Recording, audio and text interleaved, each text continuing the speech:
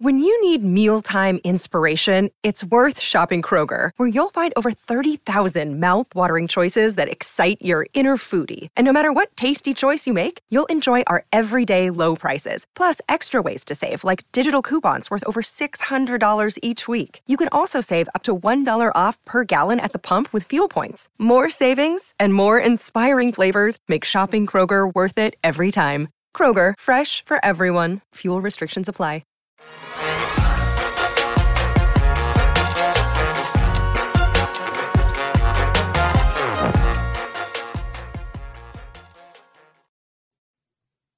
Hey, it's PHNX Cardinals on a Thursday. I'm Johnny Venerable. He is Bo Brock. This is your premier Arizona Cardinal podcast, the PHNX Cardinals podcast. Like and subscribe. Leave us a 5-star wherever you get your programming. Loaded show today on a Thursday. We've got our guy Trevor Sikkema coming from Pro Football Focus to talk about the Cardinals and the Cardinal draft. And Bo, it got me thinking, you know, the Cardinals offseason, it's not over, but it kind of is over. We've got the post-June 1st cuts coming down the pipeline. And really, you and I haven't sat back and graded, properly ranked this offseason for the Arizona Cardinals. And I'm going to do it. I'm going to put a caveat for like Monty Ossenfort. So like, I'm not grading the hiring of Jonathan Gannon. I'm not grading Michael Bidwell's scandals in the media. It's just like from a personnel standpoint, maneuvering standpoint for Ossenfort, I want to talk about where you think he fell this offseason. Yeah, what's up, Michael? What's up, Mr. J? Everybody in the chat. Appreciate everybody joining us on PHNX Cardinals. Yeah, can't wait to talk to Trev as well. As far as Monty Ossenfort this offseason, I'll just say this before we really dig into this conversation. He understood the assignment. As far as where this organization was, what needed to be done, making some maybe unpopular decisions and kind of really being steadfast as far as his vision of this organization and how they get there. There had to be some unpopular moves that were made.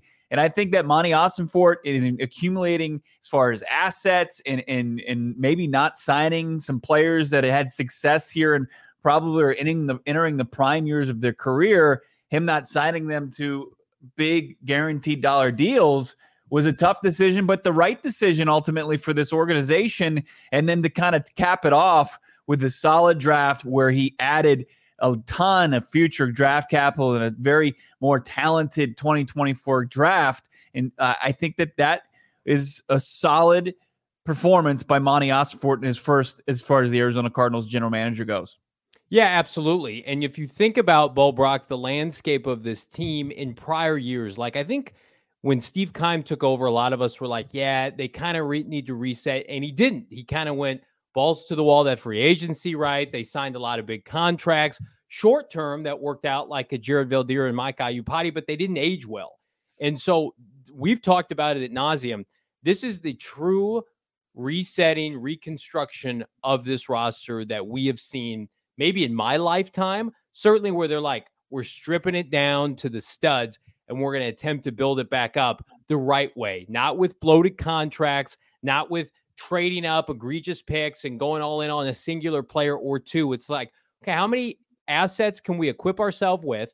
How many contracts can we attempt to move off? Mm-hmm. And now we're going to identify premium positions, tackle, edge rusher, cornerback, quarterback, right? Those are the positions that for too long have been ignored by this franchise. So I think if you take a 3,000-foot view and you were to look at, okay, what did Ossenfort do?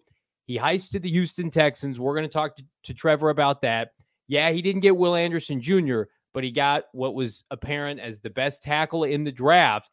And he gave himself a bunch of lottery tickets on day 2 and 3 of the draft to supplement the interior of this roster, the meat of this roster, which is not deep enough. I think, this is the last year I think that we're going to be able to say, hey, the Cardinals have a bunch of star power, but the meat of the roster isn't great. They've got Buda, they've got D-Hop, they've got Kyler Murray, and I think, I'd put Zach Ertz when he's healthy in that group. They've got a lot of top-tier talent. Then there's a huge decline where the depth is not there. The Cardinals are trying to level out this roster with depth that just didn't exist under Steve Keim because he couldn't supplement it. He couldn't draft late, right? His free agent signings were a disaster. So I am optimistic. I'm going to let you go first. I think the most appropriate way to do it is I want you to rank it on a scale of 1 to 10. I don't want 10 being the best. I don't want to do a grading system, a letter grade system. I think that's played out.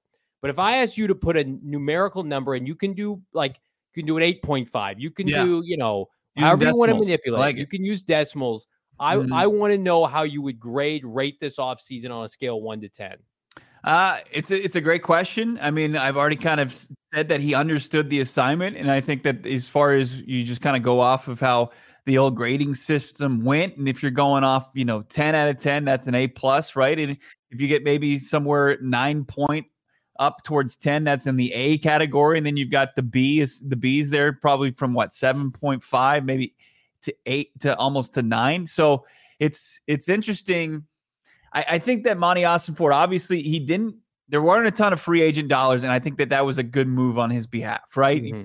We've seen that it's almost impossible to build a roster through free agency. And for him to not go and spend premium dollars just to kind of panic and say, man, look at what I was left with. There's no depth on it. I'm immediately going to try to go out there and spend premium dollars in order to get this roster back to where they can contend each and every week. It's like, no, this is going to be a little bit longer play. I'm going to save those dollars for future free agencies and, of course, drafting and developing guys, and then really emphasizing the draft and Jonathan Gannon piggybacking that and having a unified message from the front office to the coaching staff, and that they're going to draft and develop, and it has you excited. And then to kind of pull off the draft, whereas you mentioned premium positions, when you look at Steve Keim's first draft, if you look at his entire draft resume, it's terrible, right? I mean, his first draft pick was a guard. His next draft pick in that draft, Kevin Mentor, was an off-ball linebacker, right?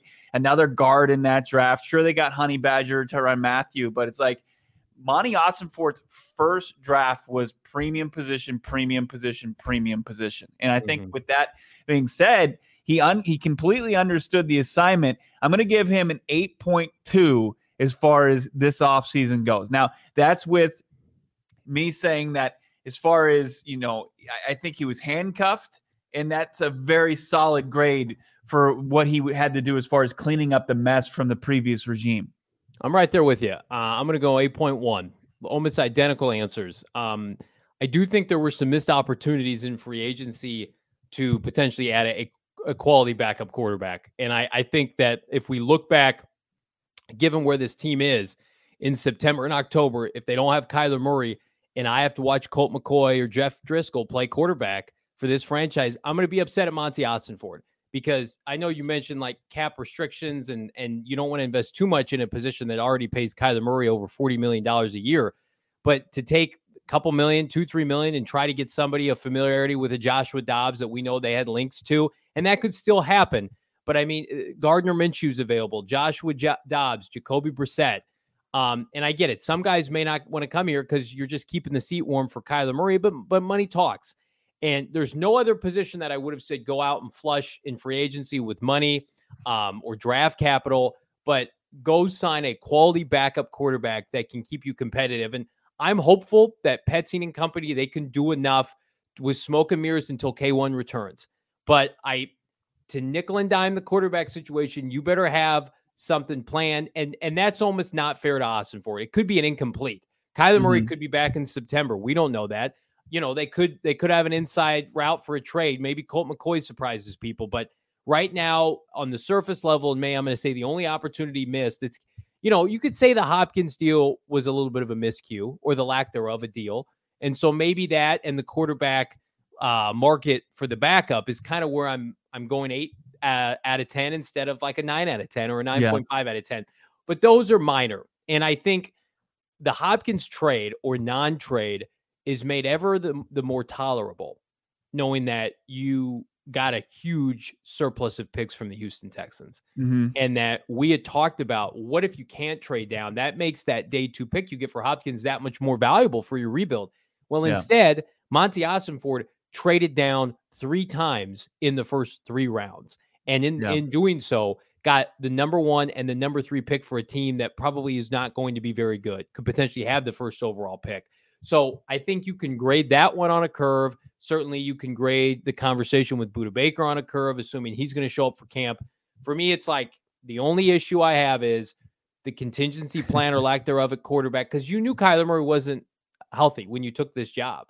Right. And you go back and look at our preview shows when we were talking about free agency. Well, what's the number one thing they're going to do? Well, they're going to bring in a quarterback, right? They're going to have to get a quarterback. Who they going to get? And they didn't sign anybody. And with all due respect to Jeff Driscoll, that ain't it. Jeff's not it. No, he's certainly not. And there's certain things that can increase this number.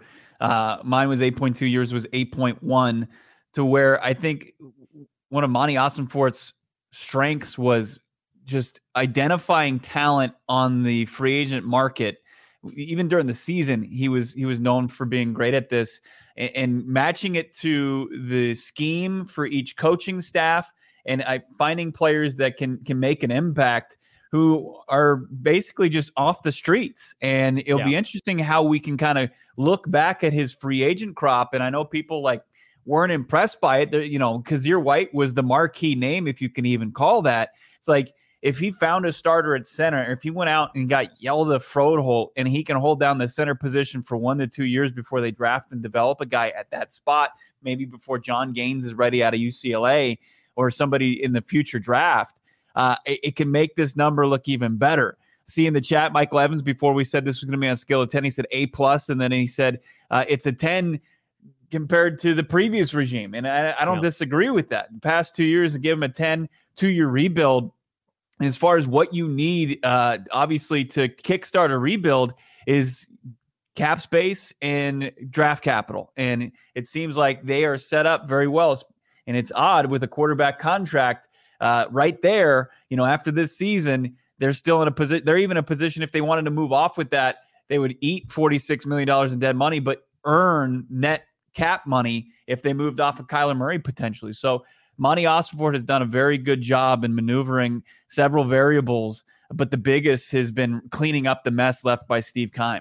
Well, you mentioned before the show to me that one of your locks for the NFL season in terms of over-under for wins is the LA Rams at 7.5. And it's like, even if the Rams exceed that, which would be lunacy, I love the Cardinals' direction much more than the LA Rams, with a lot of old contracts. Are they all in? Taking Stetson Bennett, wasting premium picks on him. I mean, just to me, I think the Cardinals are much better set up for the next half decade than the Rams. I think the Rams are on a bitter decline from here on out, and you can gamble and wager on that and more with our friends at BetMGM. BetMGM, call your shot. We've teamed up with BetMGM this season. We're going to be using BetMGM lines to make all of our picks. Special offers for our listeners each and every week. Every Saturday and Wednesday, you can claim a bonus bet from our friends at BetMGM on the house. The bets expire after 72 hours, though, so do not wait. The premier sports book in Arizona. Do not miss it. We had our son away watch parties for the postseason. They were fantastic, presented by Neutral, hoping to be able to do that again next year. But right now, ongoing, first Friday of every month, May through August, is the Knockout Nights Cornhole League. Shows are going to be live broadcasted on site, giveaways, BetMGM prizes. If you haven't signed up yet with our friends at BetMGM, what are you waiting for? Use that bonus code PHNX. There's a few different offers depending on where you live, but for our AZ audience in particular, you're going to get up to $100 in bonus bets on your first wager with BetMGM. Again, you got to use that bonus code PHNX to do so, and you got to check out the show notes for details. And now listen to our guy Shane, producer Shane, talk about it in the disclaimer. Disclaimer, 21 plus to wager. Visit BetMGM.com for terms and conditions. U.S. promotional offers not available in Washington, D.C., Mississippi, Nevada, New York, and Ontario. Gambling problem? Call 1-800-GAMBLER. Colorado, D.C., Illinois, Indiana, Louisiana, Maryland, Mississippi, New Jersey, Ohio, Pennsylvania, Tennessee, Virginia, West Virginia, Wyoming. Call 877-8-HOPE-NY or text HOPE-NY 467-369, New York. Call 1-800-NEXT-STEP, Arizona. 1-800-522-4700, Kansas, Nevada. 1-800-327-5050, Massachusetts. 1-800-BETS-OFF, Iowa. 1-800-270-7117 for confidential help, Michigan. We got Trevor Sikkema from Pro Football Focus set to join us. But first, if Trevor was in town, the first place I would bring him is Four Peaks Brewery in Tempe. It goes crazy. Anytime you go to Four Peaks, whether you're in the airport, you're at the terminal, you're getting a beer before your flight, it's an elite airport beer. You've got the original location, the OG location, 8th Street. Go catch a game. You got the Western Conference, Eastern Conference Finals, NHL playoffs in full swing. You got the Diamondbacks are heating up. Why not go catch a game at Four Peaks and dive into their elite deep, robust, just amount of beers that they have on tap, brewed right there at Four Peaks. They've got their barrel-aged selection, which is unbelievable. They've got barrels from Kentucky that they're aging their delicious beer in, and it's so smooth. Like the Kilt Lifter, their flagship, if you get the barrel aged, it's unbelievable. You got to check it out for yourself. Make sure you're following them on your socials as well, at Four Peaks Brew and at Four Peaks Pub. Got to be 21 years or older. Enjoy it responsibly. We love our partnership at Four Peaks, Johnny. We love our partnership. We love our friends of the program, including this man, Trevor Sikkema, Pro Football Focus, NFL insider, aficionado. Trev, we had an opportunity to visit with you at the NFL Combine. How you been, my man? I've been great, guys. And, since we last talked, the NFL offseason has been kind to you guys, at least through the NFL draft. I know that we're going to dig into that, but I know that means you guys have to be doing well as well. But I appreciate you. I appreciate you letting me on the show tonight. We love to talk to you. We love your enthusiasm. I think the audience obviously responds well to it. And when you talk about this offseason, when you talk about how well Monty Ossenfort navigated this draft, I saw you're not just talking about the picks that he got for the future of this team, but the picks he made this draft you were really excited about. Oh, dude, I love this class. This is one of my favorite classes. I mean, I know that we'll talk about the Paris Johnson move, but when you select the player that you were going to take anyways at number 3, and instead you fearlessly, I should say, navigate, because it's not like they just moved back from 3 to 6 and were like, all right, we're good. We know our guy's going to fall to us. They moved from 3 to 12, and then it took further maneuvers for them to get back up exactly where they where they wanted to be to pick the player that they wanted to pick. In doing so, you get a future first-round pick, a future third-round pick. I mean, that was just chef kiss, absolutely beautiful. I love B.J. Ojulari as well. He's one of my favorite pass rushers in this class. Really outside of the guys at the very top, really outside of Will Anderson. There was a lot of kind of pick your preference on these players. And B.J. Ojulari is somebody who really understands pass rushing, understands how to get to the quarterback, already has an array of moves in his pass rush arsenal. That's stuff that we go into every draft and we say, oh, well, when this guy learns some more moves, when he gets these things down, it's not a guarantee. And we already see that kind of approach to pass rushing from B.J. Ojulari at the college level. You figure that he's going to take that to the NFL. And so that's a really great baseline. I think Garrett Williams, the corner out of Syracuse, would have went even higher in this draft had he not torn his ACL. He's so smart. He's so instinctive. He's absolutely got starting potential. And then one of my favorite guys, I love Michael Wilson, man. I don't know where he's going to fit in this wide receiver room, just because I don't know what the Cardinals wide receiver attack is going to be, right? Because you're turning the page from Cliff Kingsbury, so you don't know exactly what that's going to be there. But Michael Wilson, he is a bigger, stronger wide receiver, gives you the ability to play him on the line of scrimmage as an X. He's a great blocker. He's a 2-time captain. He's somebody that for 3 straight seasons really was the go-to player, the go-to focal point in Stanford's passing attack. He was just hurt, unfortunately, a lot of the time. But when he was out there, they clearly wanted to run the offense through him. He's another player, so smart, a guy that you've already seen the light kind of come on at college. You're just waiting for that to continue at the NFL level. So I really do think that if you take the draft picks that they gained aside, Bo, you are right. These are 4 players who I think can all be starters that they hit on their first 4 picks, which to me is a home run of a draft. Yeah, it's a breath of fresh air to Cardinal fans who, the draft has been an afterthought for this franchise under Steve Keim. It's a welcomed return to late April acquisitions. I want to talk about those draft picks, though, because we had heard leading up to the draft that day that Tennessee had an inkling to come up to 3, assuming C.J. Stroud was not going to go second overall, and it was going to be Will Anderson. The Cardinals had talked to Tennessee. They were putting out feelers. And then I believe Houston kind of got cold feet. They took C.J. Stroud. Their owner's very impulsive. How big of a deal, though, and how unprecedented, I should say, is it for a team like Arizona to get that kind of package from Houston for a non-quarterback in Will Anderson? Because I don't remember anything like this happening before. Yeah, and clearly the love for Will Levis was not as universal as maybe it would have been for Anthony Richardson, right? We had teams that if they would have been in the hunt, let's say that it just would have been different. And maybe CJ Stroud would have still been on the board. Then all of a sudden, I think the package gets a lot higher. But the fact that he goes and then they know that they have to trade up for Will Anderson. Well, really, it was just Will Anderson versus, I think, one other quarterback versus multiple quarterbacks. So I think that probably would have taken teams out of the running, out of the conversation. And with that in mind, I don't want to say took advantage because that always sounds harsh, but I think they kind of took advantage of Houston saying we need to be good now. Like Nick Caserio, for as much as the Leonardo DiCaprio quote, the "I'm not leaving" thing, where he's like, people are trying to get. I really do think that if Caserio didn't make a major statement that people above him, ownership, they were going to get tired of it, because guess what?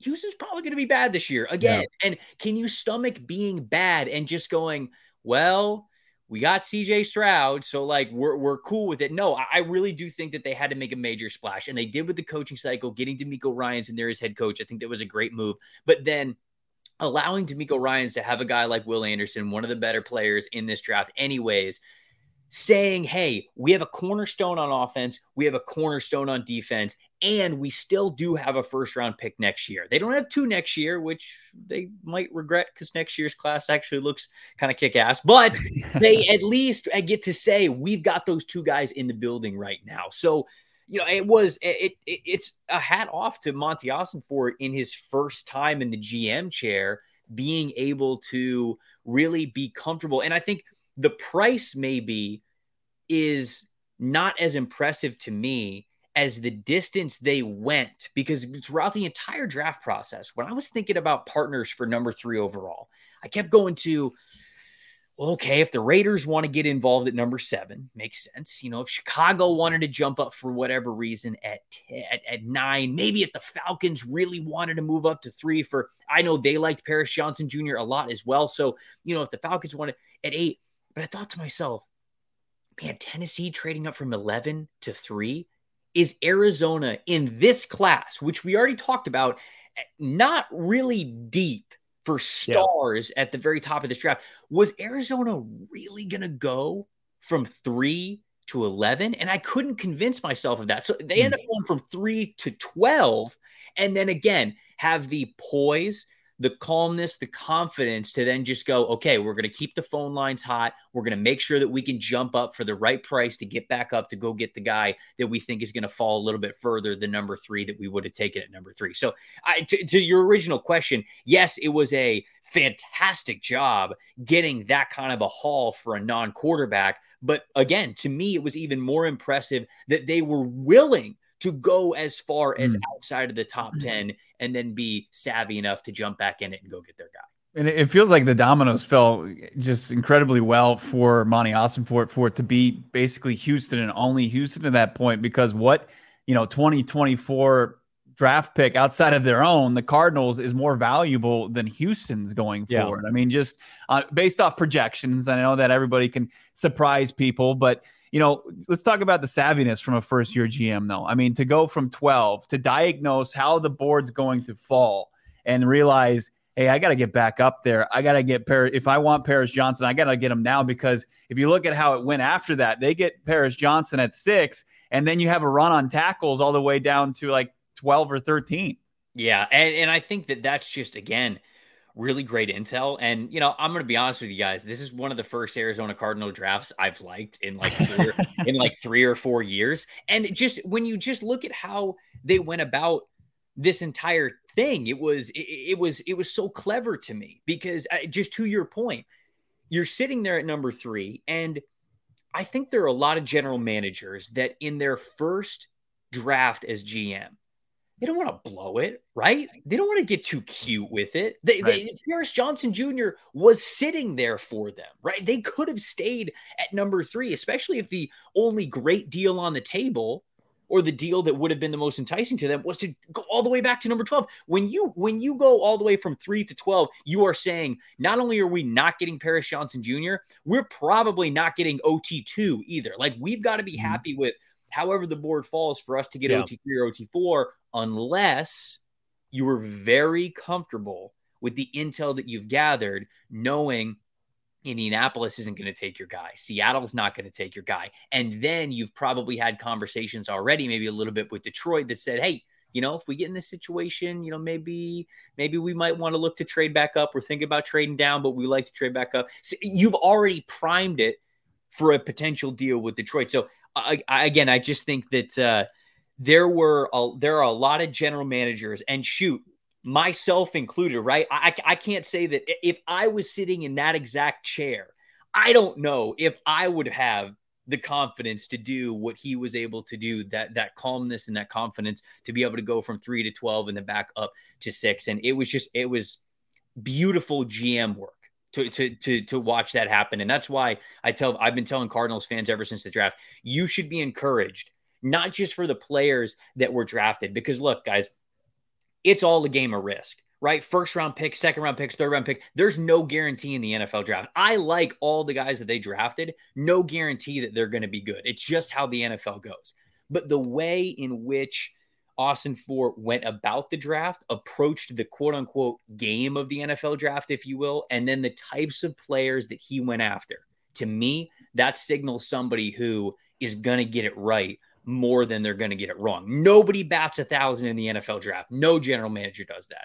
But the ones that survive and the ones that thrive are the ones that put them in a position to really hit that kind of luck and those good opportunities when they come about.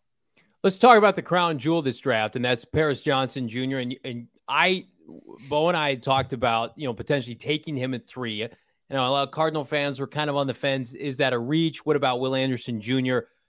I was a big fan, blue chip program in Ohio State, what he did against Georgia. His feet are exceptional, probably the best pure left tackle in this entire draft. Where do you think his ceiling is, and how quickly can he ascend to hopefully a Pro Bowl level talent, which they haven't had enough good offensive linemen in their tenure in Arizona, period. And this really does feel like the changing of the tide up front for Arizona. Yeah, and I want to make sure that people know this about Paris Johnson as well.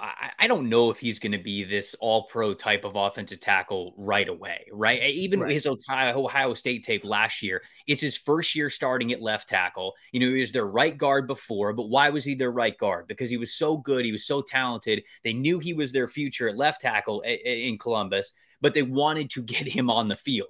And so they played him at right guard. And it's funny, this guy who's got some of the longest arms and the longest wingspan of any offensive tackle type of player, they got that guy to play right tackle just because they really wanted to get him onto the field. So I think it's going to take a little bit of time for him because he is still working things out, marrying the footwork with the hands, exactly know when to strike with the hands and exactly how to play with good play balance. There's just things that adjusting to different pass rush moves. It's all still kind of new for him, but that's okay. He's a 1-year starter. So I don't know if that necessarily means he's going to come out and be a starting offensive tackle for this team, left or right. Doesn't matter. It doesn't matter. I don't know if that's going to be the case, but I think the pick was good because, one, love his ceiling. I think athleticism, flexibility, hand usage, projection, the fact that he has started at both the right and the left side of the line of scrimmage, which tells you how natural of just an offensive lineman he is.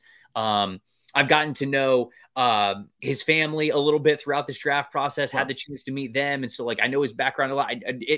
Everybody who ever meets the kid is just like, wow, phenomenal kid, phenomenal human being. You know that he's going to work his ass off, whatever his ceiling is. You think he's going to work his butt off to really try to achieve that. And so that's something that you love. You love to check that box as well, have that kind of confidence. And I think it's the right pick because the Cardinals are rebuilding.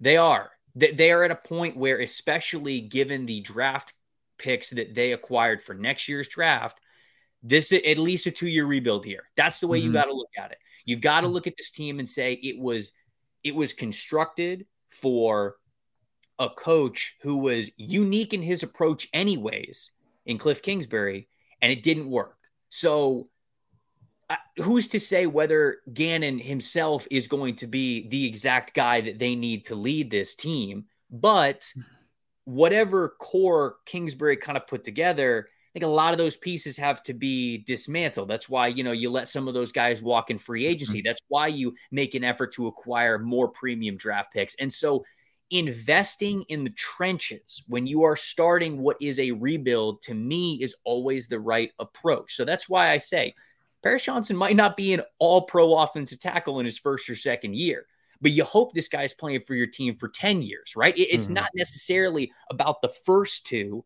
that aren't even in a winning window anyways. It's about when you get to that winning window, this guy is starting caliber because he showed you the ceiling to become that. And I just think that that's where the Cardinals are. And that's why the pick of Paris Johnson to me was such a great one. I want to do an exercise here with you. I want to use the old PFF mock draft simulator. Okay, all right. Put you on the spot. We didn't tell you about this, but we want to have you do the Cardinals because you and your colleagues have the Cardinals 1 and 2 in this draft. I want to see if you're going to make the pick at the top, if you're going to trade down, who you would take, and also who that maybe that second round pick is. Trevor Sikkema is putting on his Monty Ossenfort costume, and he's going to make the selections here for the Arizona Cardinals. Are you ready to go, Trevor? I am ready to go, yes. I can't believe we're back here doing this. We did this ad nauseum. We love this side. Our audience loves this, by the way. And only the Cardinals, after their draft, were immediately looking to 2024. I want to do this with you, Trev, but afterwards, we got to get your take on Caleb Williams, Marvin Harrison Jr., and the top of this draft, because we're infatuated by it, and it's going to be a year-round thing on this podcast. But all right, so we're kicking it off. Yeah, this is Arizona's true pick. So Houston is picking second, Arizona is picking first. In a scenario like this, Trev, is this a scenario where you keep Kyler Murray and you trade down, or what do you do here? If you're picking number 1 and number 2 in this draft, I think you're probably taking Caleb, right? And there's so many things that are at play here with Kyler Murray. But I think that something that is worrisome is, of course, the general manager and the head coach that selected and wanted to build this team around Kyler Murray are no longer there. Kyler's also coming off injury, right? And Kyler has had spurts where he has almost looked like MVP caliber level. And so if you are confident in that and you say, that's still our guy, then that's fine. But you're also in a situation with his contract, which is tricky, right? Because he's coming off of injury. He's probably not playing much next year.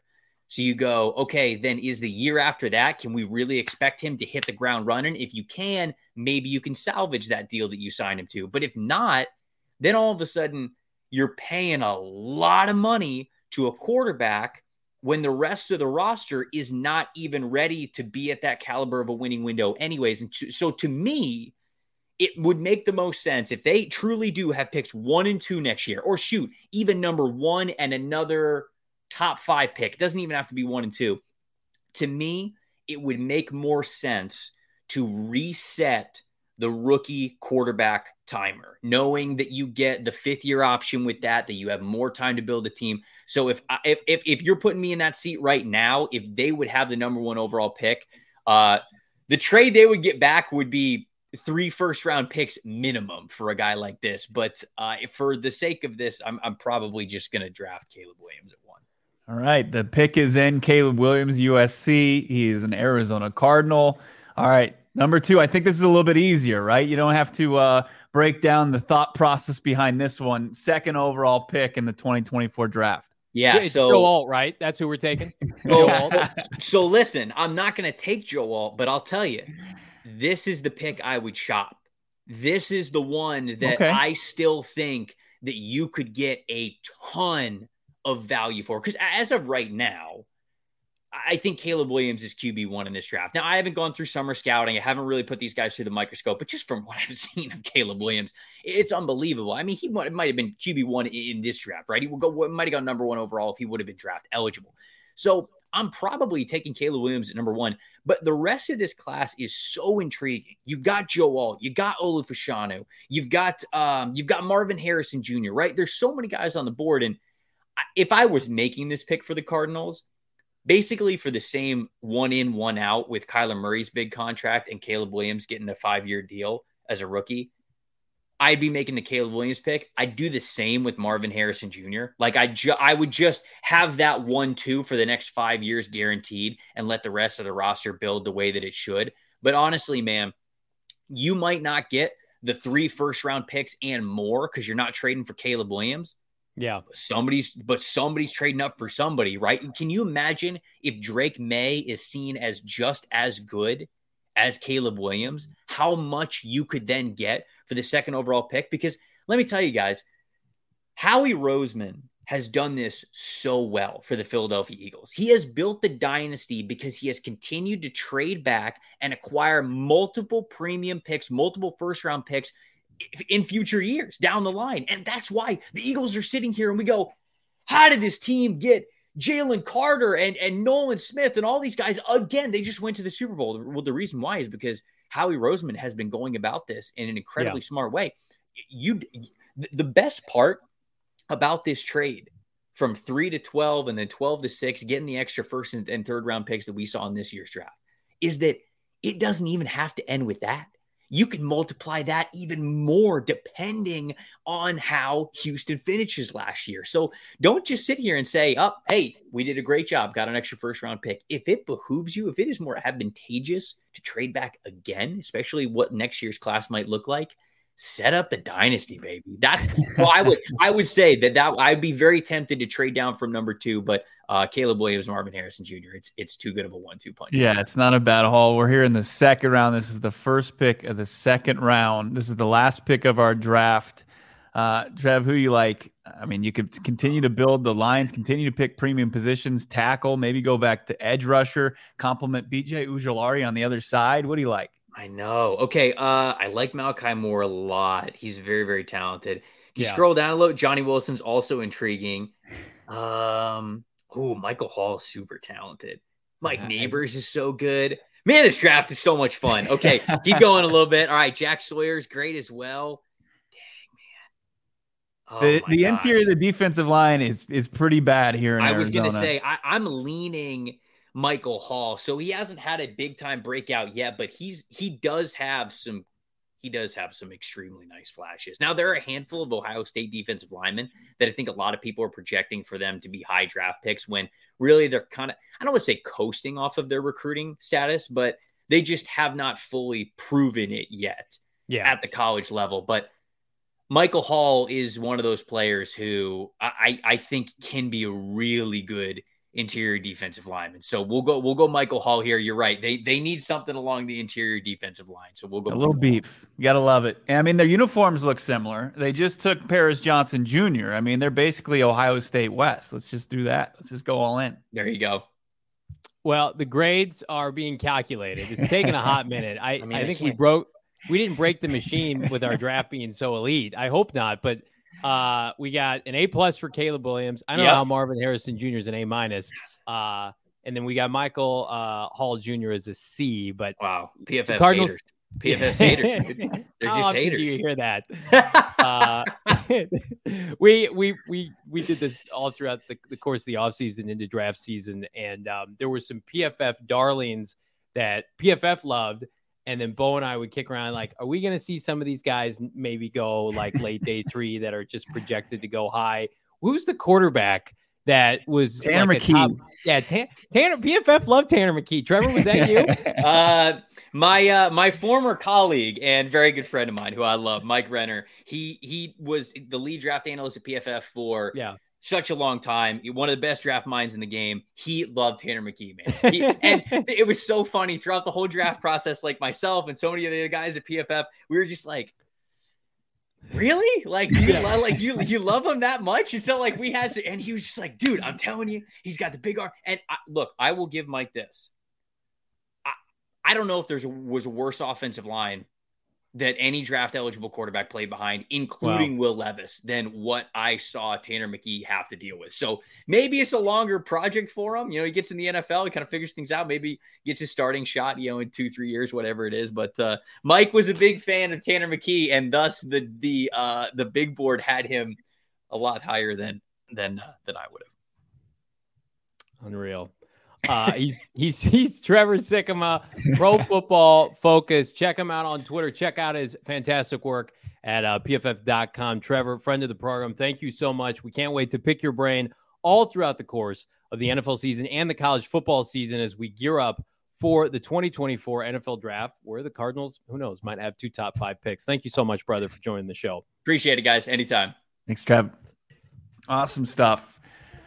Awesome stuff with the mock draft simulator. I mean, we said Cardinals they're sitting 1-1. You have to have that conversation. You have to be as open-minded as it goes. It's hard. the rookie contract reset. I know that you're eating a lot of dead money, but you're doing that for basically one season. You're in kind of salary cap jail a little bit, but you're setting yourself up for the next 4 seasons to have a quarterback under control and being able to build around the entire team. So it's a conversation you have to have as an organization. We're not saying just pull the trigger. Caleb Williams is him, and that needs to be in the discussion.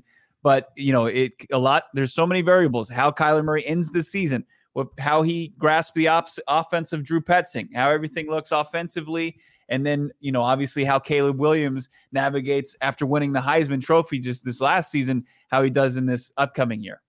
It's a great question from Akinen R that I want to get to. But first, I want to tell you guys about our friends at Circle K. We're so excited to partner with our friends at Circle K. They are the premier convenience store at a convenient price, from iced coffees, $1.89, 12 packs of beer. Hello, 4 Peaks, $9.99. Red Bull, 12 ounces, 2 for $5.75.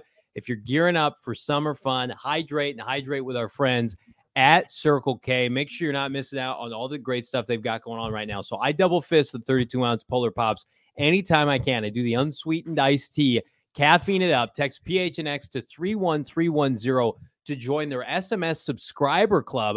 Again, buy one, get one free. 30. You know how big 32 ounces is? Big. It's about as big as my dome.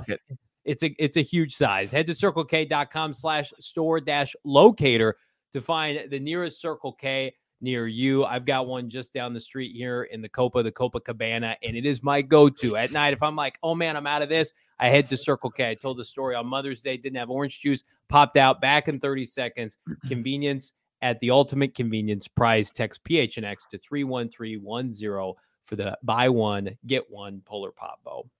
We have Shane in studio today. He won the PHNX Sun Devils Best Duo draft yesterday. I've seen several times on social media, name a better duo.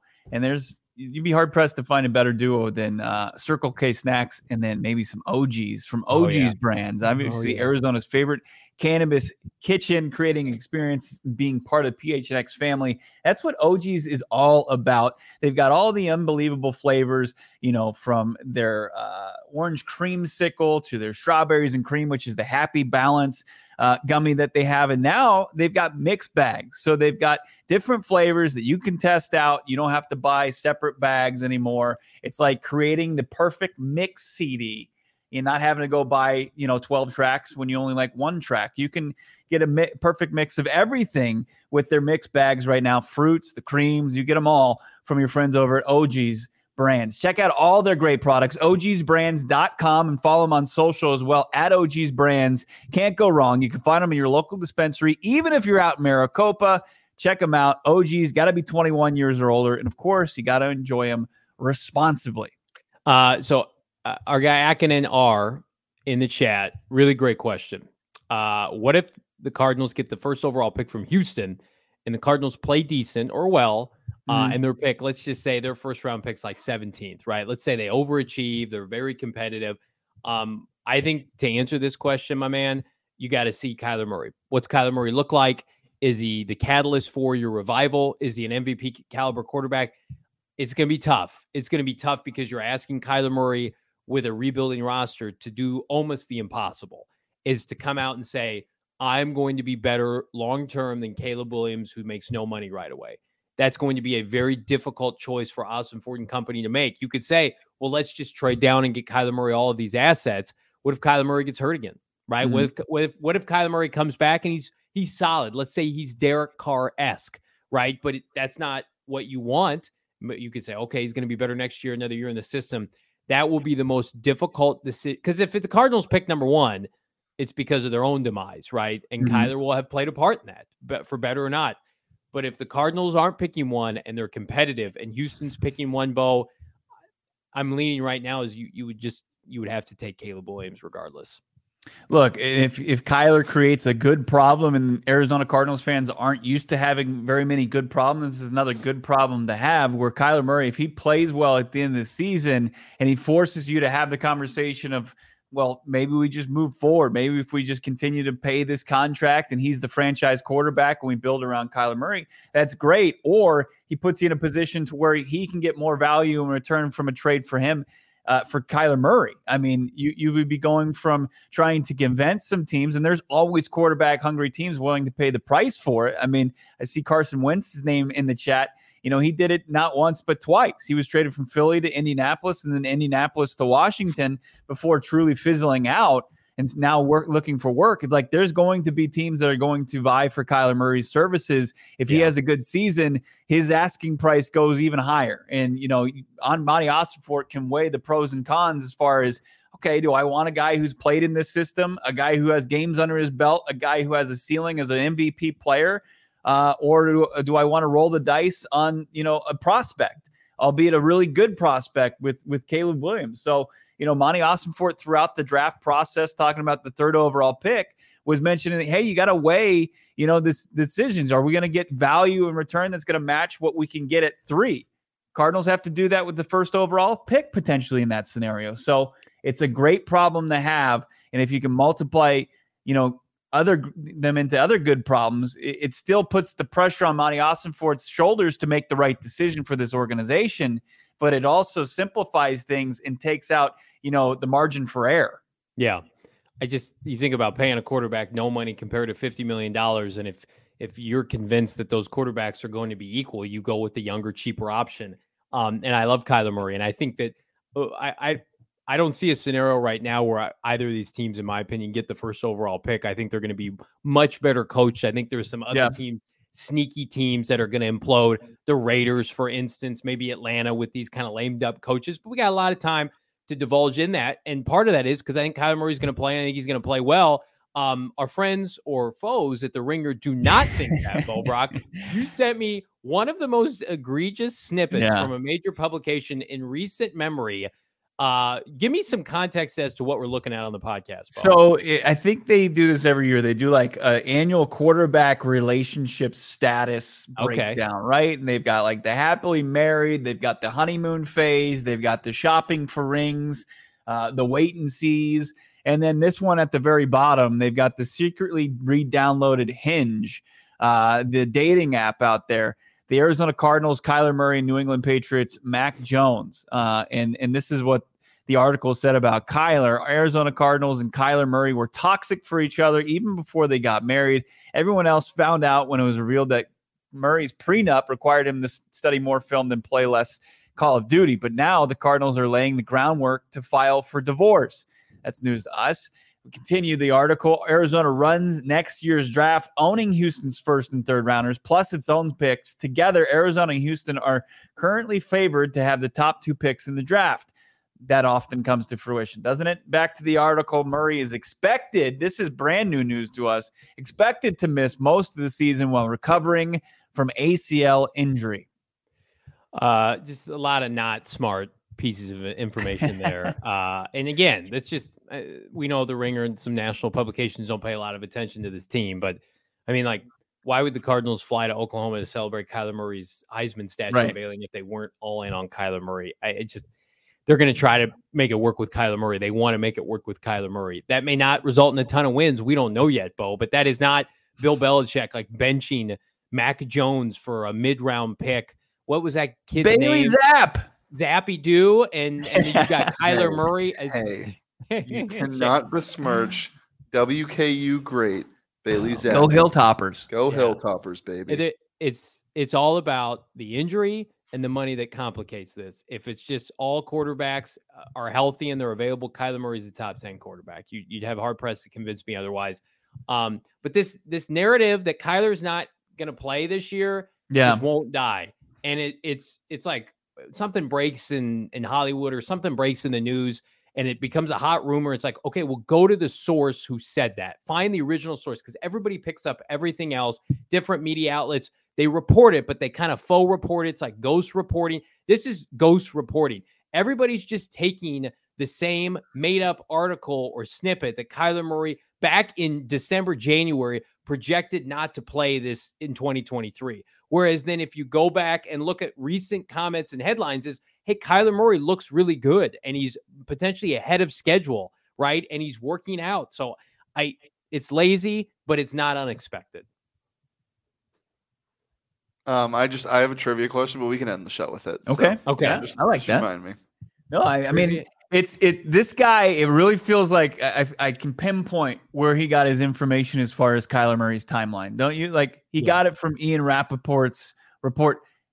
Just a few weeks after Kyler Murray's surgery, just speculating. In December. Yeah, January. He can miss half the season. He can miss most of the season. It's they're where if you listen, if you just follow Kyler Murray closely, you look at how he's been attacking this rehab, and that's a word that I didn't make up, that the staff has been using. And then you have Jonathan Gannon. Sure, he said he's a long way away, and then he says, yeah, but the season's a long way away. So, he likes where Kyler Murray is as far as his time frame. I think if they were expecting Kyler Murray to come back in November, he wouldn't be liking Kyler Murray's time frame. He wouldn't be saying things like that. So, and to your point, and everybody in the chat seems to be agreeing as well, is like they are embracing their franchise quarterback as they should, and there wasn't done enough from the previous regime. So to assume that they've re-downloaded their dating app and are back on the market secretly, I just don't think that this is the organization. And maybe the old organization would have done that, but not this one. Well, there's no benefit too, by the way. And we talked a little bit about JG's comments on Kyler Murray, and we had a blip on our YouTube page at PHNX Sports about it. But there is zero benefit to Jonathan Gannon getting the hopes up of the fan base and the community in the Valley, saying Kyler Murray's ahead of schedule. We think he's going to be back much sooner than people think. Because what's the downside to that? Is you disappoint people and he's not ready, or maybe he overexerts himself. How about let's just be cautiously optimistic. Let's let him surprise us. They know internally where he's at. They know internally. They probably have a date in mind circled on the calendar. But you play it safe in a year where, listen, they're an underdog in all 17 games. So you think Jonathan Gannon wants to risk his franchise quarterback and try to push him out week one? I see a comment in the chat. Do you think he could be back by week one? I'm not discounting it. I wouldn't put my money on it with our friends at BetMGM. But I think that there is little benefit for talk right now in May where Kyler Murray is, with his rehab and speculating when he's going to return. Yeah. We've speculated for fun, and I think it's going to be early October, but that doesn't mean that it couldn't be September or November. Yeah. If you were watching a certain streaming service last night to watch, maybe the Eastern Conference Finals, that broadcast was interrupted. Do you know what streaming service doesn't get interrupted? That you can watch any sporting event without the fear of it breaking down. I know. Pick me. Yeah, I know. Shane. I know. Fubo TV. That's right. Fubo there it is. TV. Absolutely. You can sign up for yourself, FuboTV.com. And if you put FuboTV.com/PHNX, you're going to be in for 140 live channels of sports, shows, movies, and news. Stream live TV from any device. So if you want to watch local channels and you're on the road, you travel for work, you're out, get out of town for vacation as the temperatures heat up, you can catch up on your local teams. You can watch the D-backs on your device with Fubo TV. You got the PGA Championship. It fired up this morning. They hit the links, and you can get in on that action by watching it on your smart device with Fubo TV. Don't miss out on that. Don't miss the rest of the NBA playoffs. Don't let it stall out on you and you be left there. What's happening? What's going on? Is Jason Tatum, is he choking? Is he not? What's going on with Tatum in the Celtics? Well, you'll never miss any of the action with our friends over at Fubo TV. You can go to FuboTV.com/PHNX and use the link in the description, sign up, and get 15% off your first month of Fubo Pro. From Fubo to our friends at FOCO. FOCO is the leading manufacturer of sports and entertainment merchandise. I have an array of toys from my friends at FOCO, and they do things a little bit different. You see stuff on shelves or you see stuff on, racks, and you're like, man, that's fire. That's not, boilerplate retail stuff. That's elite product lines, including apparel, accessories, toys. Love my toys, collectibles, novelty items, and more. They do officially license gear for all sports and fandoms, including our precious Arizona Cardinals. My elite throwback jacket, FOCO. This J.J. Watt bobblehead, FOCO. Spring and baseball season right now. They've got Aloha shirts, straw hats, polos, bags, everything you need for the game. They've got decorations, and they've also donated a few awesome pieces for our set at the PHNX studios. So check them out and show them some love.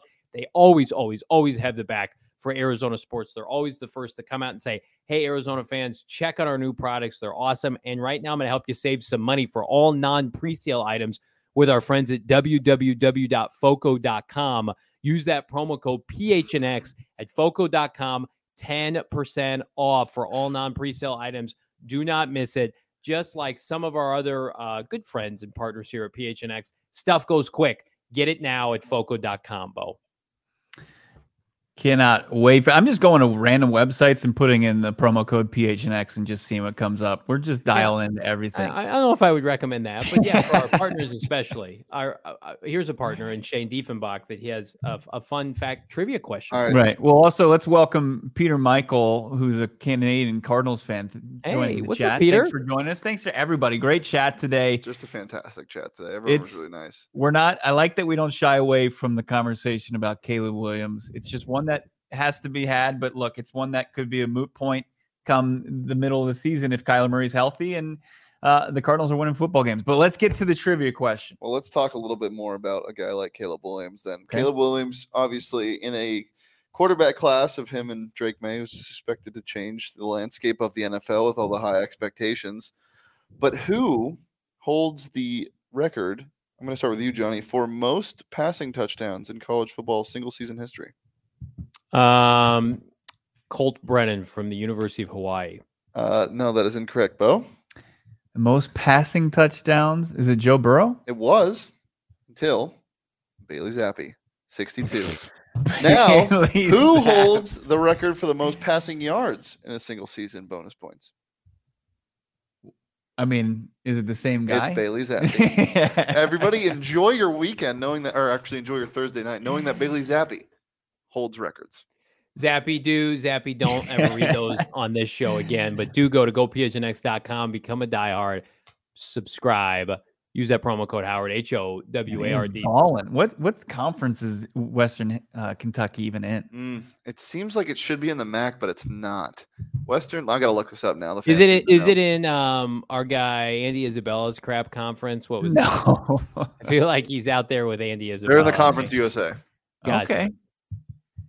Conference USA. Lighten it up. Yeah, something tells me what are there's some other just powerhouses in that conference? That UAB. Okay. Louisiana Tech. Okay. Yep, some good teams. I always used to play as those teams in NCAA, which is coming back next year, by the way. I used to always play as those universities and then just build them up. And then get them moved out of conference or take the coach, move them elsewhere. You'd always start at like a Panera Bread Tech or a Louisiana Tech or whatever. I actually used to create colleges. I created Hawaii A&M as most recently as last year playing NCAA football 2005, one of the greatest games of all time. Larry Fitzgerald on the cover, by the way. How bad will the new NCAA game? If they try to make it like Madden, it's going to be the worst game of all time. It's going to be a letdown. I think it's going to be a letdown. I think we've built it up so much. They're going to mess with. They screw up everything. They screw up all reboots. Yeah. They screwed up the Star Wars. I saw Mario's getting into the that's football game. It kind of looked legit. Mario, like Mario Kart, but Mario with football. I'm not talking Andretti here. I'm talking about it's me, Mario. All right, yeah. Let's get it's me, John. Here's some Clayton Tune highlights. Get shit out of here. There's Clayton Tune just touching the rear of his of John Gaines II, gearing up for some of his first passes as a Cardinal. All right, well, thanks for everybody tuning in today. Make sure to hit the like button, subscribe, listen wherever you find your podcast. Subscribe there, leave a like, leave a rating and a review. We appreciate that, and we'll talk to you. Wrap things up for the week on Friday right here at PHNX Cardinals.